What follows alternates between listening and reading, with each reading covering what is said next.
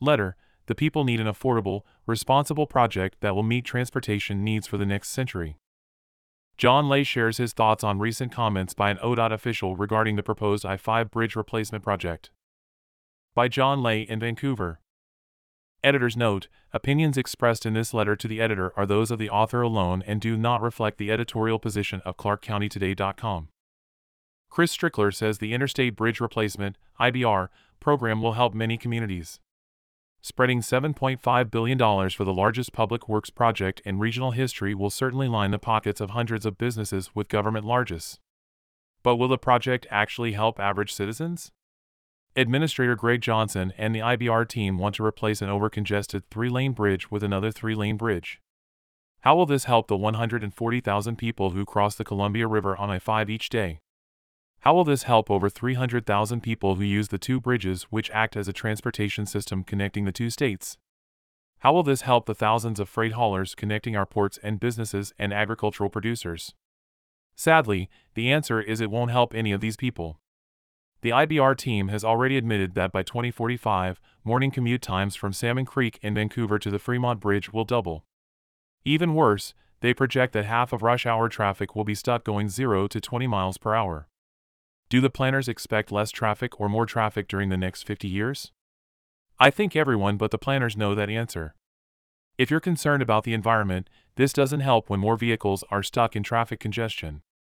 If you're worried about freight mobility, this doesn't help get goods to market faster. If saving time to be with your family is your top priority, this doesn't help. Economist Joe Courtwright reports daily round-trip tolls between Vancouver and Wilsonville could be as high as $28 to $31 depending on if one uses I-5 or I-205. How will that help hardworking low- and middle-income families who must cross the river for employment? Strickler says the IBR will serve people walking, biking, rolling. But how many people in the active transportation community will want to navigate a 4 to 7% grade off-ramp in Vancouver to access the waterfront? Both I-5 and I-205 bridges are currently multimodal with pathways for active transportation. The Coast Guard says the bridge must provide at least 178 feet of clearance for marine traffic. How will the IBR's proposed 116-feet bridge help upriver businesses who occasionally need all 178 feet? Why is Strickler ignoring these businesses and the maritime industry? How much of our tax dollars is Strickler willing to spend to mitigate the harm done? Oregon and Washington are building a bridge across the Columbia River at Hood River for $520 million.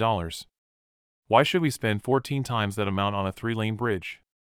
The IBR reports the cost of the actual bridge replacement is $500 million, less than 7% of the total project.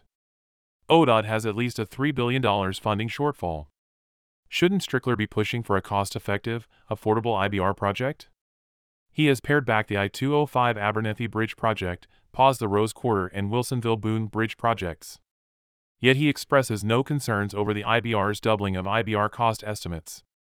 Oregon Governor Tina Kotek has paused tolling over equity and traffic diversion concerns. TriMet officials are loading up the IBR with unnecessary pork barrel spending. They demand 19 new light rail vehicles for a 3-mile max extension, but only 4 new vehicles for their better red 10-mile extension to Hillsborough. TriMet is also demanding a huge expansion of its Ruby Junction maintenance facility as part of the IBR, adding unnecessary expense. Less than 1,000 people a day currently use transit to cross the Columbia River over both bridges. Cutting the light rail portion of the IBR would save up to $2 billion, 1/4 of the project's cost. Who are Strickler and ODOT serving? The IBR's 3-lane $7.5 billion Bridge Too Low proposal will not serve the community for the next 100 years. It appears to be nothing more than a light rail project in search of a bridge, just like the failed Columbia River crossing project a decade ago. The people need an affordable, responsible project that will meet transportation needs for the next century. As Transportation Secretary Pete Buttigieg said when visiting the region last month, people want to save time, it's their most valuable commodity. The current proposal fails that common sense test.